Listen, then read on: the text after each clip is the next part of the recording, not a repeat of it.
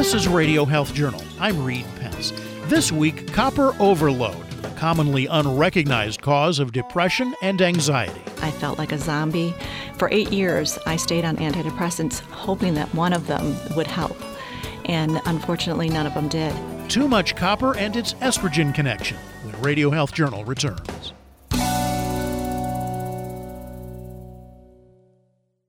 I'm Nancy Benson, host of Radio Health Journal.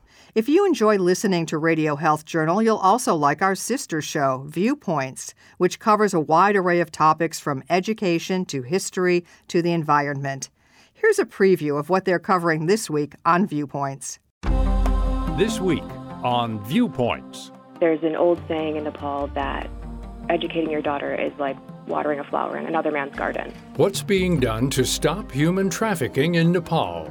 Then, the first barrier to get over with our customers is that freshness perception. Farmer's Fridge is changing the vending machine game. I'm Marty Peterson. And I'm Gary Price.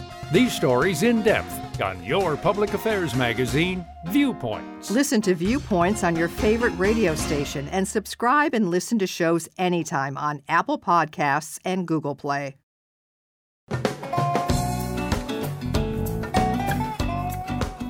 Deb Tokars of Cary, Illinois, says she was a happy and optimistic child and teenager. Now she's 60, and she still seems happy today. But she says the decades in between were anything but. She says starting in her early 20s, her life was a hell of misdiagnosed mental illness, debilitating anxiety, agitation, and depression.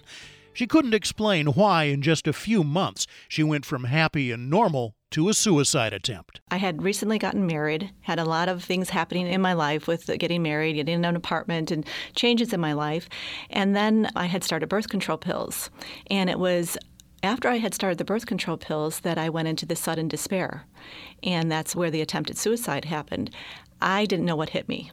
I had no reason to be depressed or to feel those symptoms at all. So it happened after the birth control pills, but because I had so many changes in my life, I didn't connect it with the birth control pills. Deb didn't connect her illness with birth control pills back then, nor with the prenatal vitamins she took when she got pregnant, nor with the hormone replacement therapy she took many years later. Each dose of estrogen increased her mental fog and agitation, and with her second pregnancy, she fell off the cliff. I, at times, felt like I was going crazy.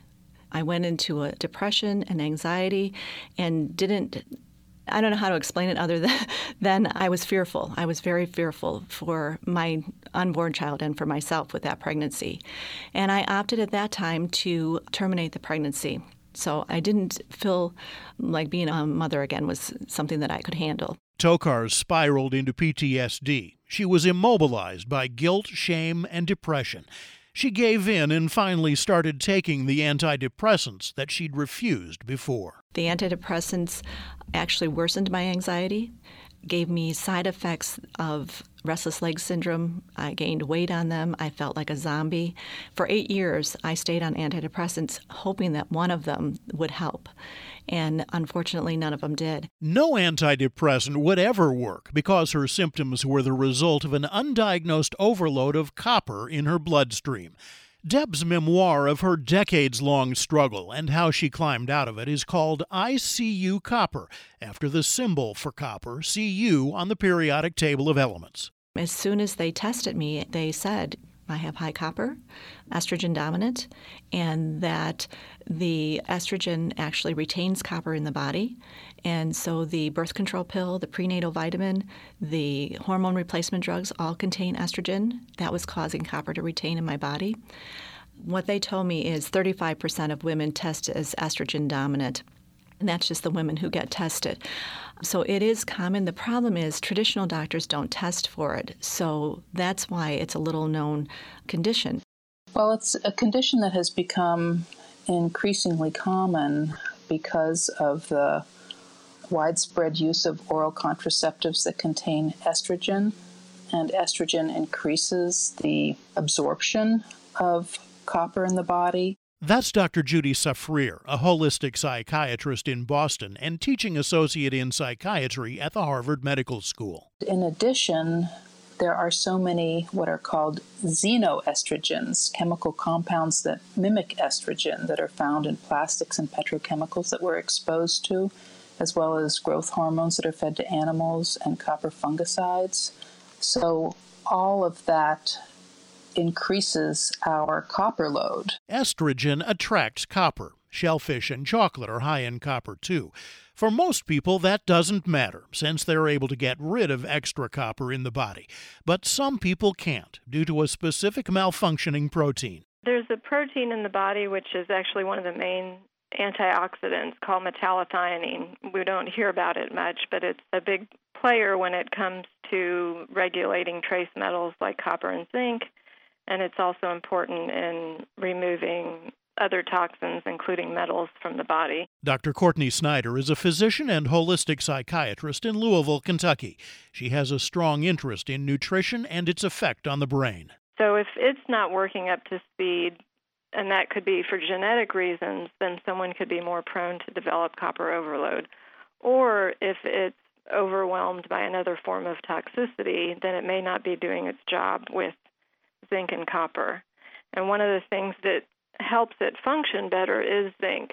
So if someone's low in zinc, then it may not be working up to speed, which is why one of the things that we use to bring down copper when it's elevated is zinc.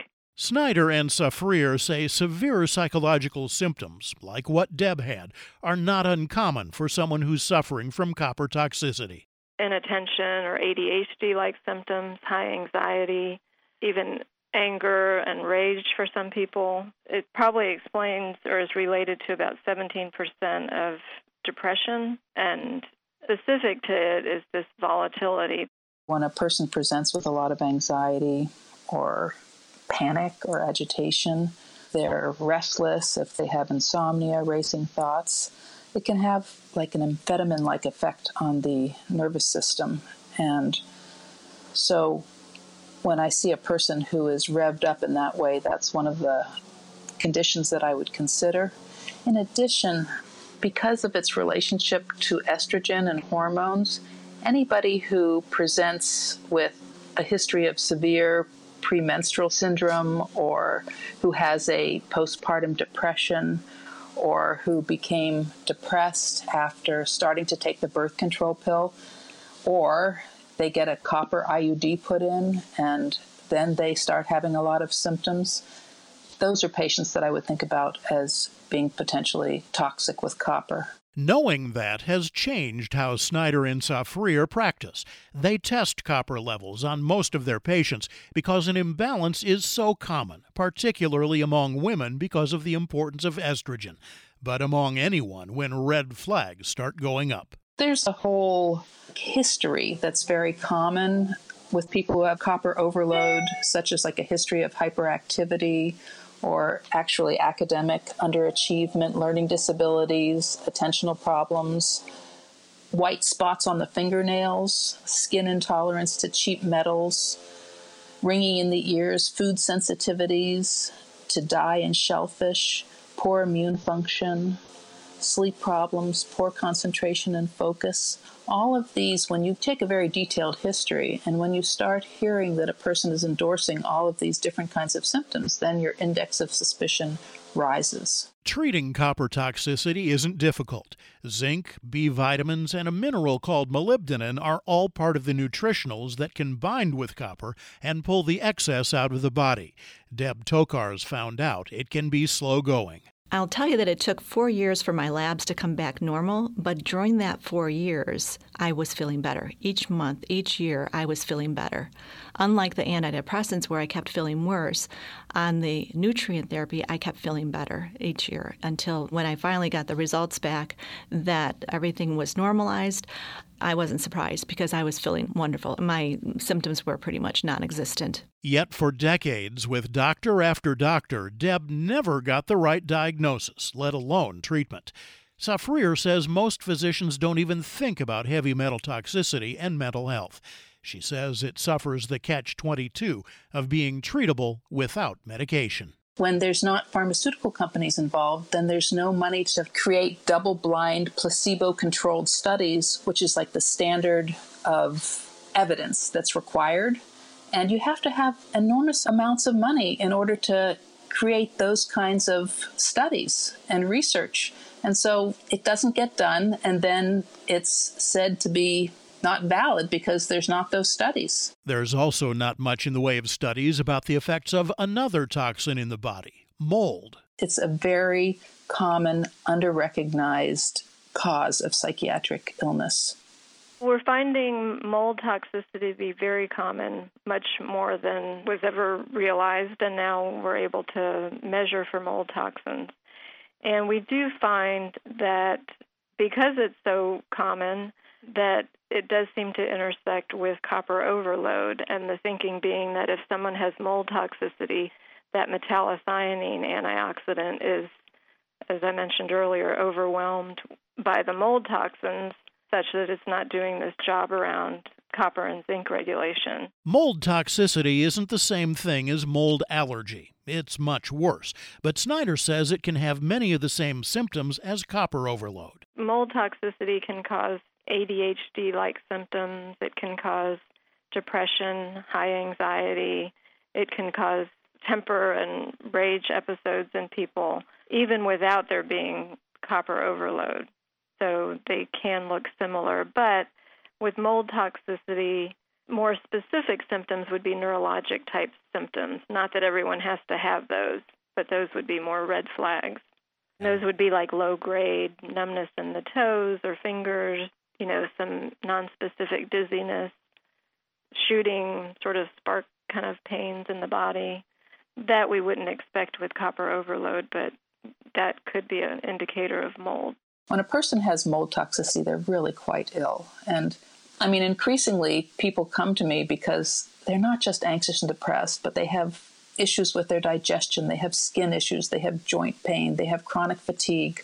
All of these conditions can be very much linked to mold toxicity. Safrir says treating mold toxicity relies on the same principles as treating copper overload, but utilizing different nutritionals. First, binders. To get another word for binders is sequestrants.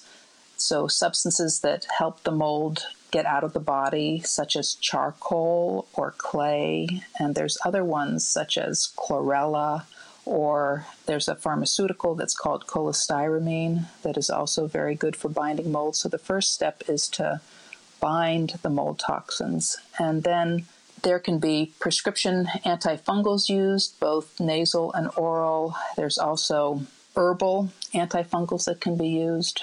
But it's a very slow process, and it has to be done very cautiously and carefully, because if it's done too aggressively, you make a person feel much more ill, and it's counterproductive. You're making their condition worse, because it's possible when you're trying to bind the mold that you overwhelm the system's capacity to detox. Safrir says if mold invades a home after a flood, for example, not everyone who lives there may be affected. Again, in that way, it's like copper toxicity, only for those who can't detoxify mold in their systems. And like copper overload, mold toxicity is a foreign concept to a lot of doctors. Deb Tokars was misdiagnosed. She knows she spent decades suffering as a result, but she's using her experience to try to help others avoid the same fate. Just coming out of the darkness and being where I am today, I feel liberated, being able to say I survived this and I can talk about this. So I put that anger aside of regret, and I'm just thankful that I'm alive. You can find a resource of physicians who are trained in treating copper toxicity through the Walsh Research Institute at walshinstitute.org. Information about the book I See You Copper is at debtokars.com. Or you can find out more about all of our guests on our website, radiohealthjournal.org. I'm Reed Pence. If you or someone you know is struggling with addiction, please call this toll-free number right now, 800-279-0419. That's 800-279-0419. By calling your addiction team, you're taking the first steps to recovery. Don't fight addiction alone. Their advisors are ready to take your call. Your future is still a bright place. The help you need could be one call away. 800-279-0419. That's 800-279-0419. This call is completely confidential, and if you have private insurance, there could be little to no cost to you. Even if you've already been to treatment, give us a call. There's no need to let addiction ruin your life. Take the first step now. Call your addiction team at 800-279-0419. That's 800-279-0419. Make the free call now. 800-279-0419. Your addiction team is a third-party advertiser for various treatment centers and placement networks. Individual results will vary. Visit youraddictionteam.com/terms for more information. Paid non-attorney spokesperson paid for by the Sentinel Group. Attention military vets and current soldiers who served between 2002 to 2016. Have you or a loved one suffered hearing loss or tinnitus after serving or while serving in the U.S. Armed Forces? You may be entitled to compensation. 3M, the manufacturer of earplugs made for combat, recently paid the government $9.1 million to settle a False Claims Act case for knowingly selling these defective earplugs for over a decade. Specifically, the United States argued that the manufacturer knew their earplugs were too short for proper insertion into users' ears, and that the earplugs could loosen and therefore didn't perform properly or reduce noise the way they should have. If you or a loved one suffered hearing loss or tinnitus after serving or while serving in the U.S. Armed Forces, you need to choose the right legal team that has the experience, support staff, and resources to seek the most compensation for your injuries. Call the Sentinel Group now for more information and a free case review. Call 800-655-6458, 800-655-6458. That's 800-655-6458. What are you going to do with your old car? You can try selling it, you could junk it, or you can donate it to Heritage for the Blind. Your car will be towed away for free, and your donation is tax deductible. Just call 1-800-835-1478. Heritage for the Blind accepts cars, vans, trucks, and boats. It doesn't matter if your vehicle runs or not. It will be towed away for free, and you'll be supporting those that need help. Heritage for the Blind is a nonprofit organization that helps the visually impaired live fuller lives. Call right now to donate your car, and as a special thank you, you'll receive a free 3-day vacation voucher to over 50 locations. Call Heritage for the Blind right now. Call 1-800-835-1478. Donating is easy, and your vehicle is towed away for free. Plus, you'll get a free vacation voucher for donating. Call now, 1-800-835-1478. That's 1-800-835-1478. Thank you for listening to Radio Health Journal, a production of MediaTrax Communications. If you enjoyed this broadcast, please support our show by subscribing, sharing it with a friend, and leaving a review on Apple Podcasts. You can find more Radio Health Journal stories about health, science, and technology on Apple Podcasts, Google Play, Spotify, and RadioHealthJournal.net. Also, follow us on Instagram and Twitter at Radio Health Journal.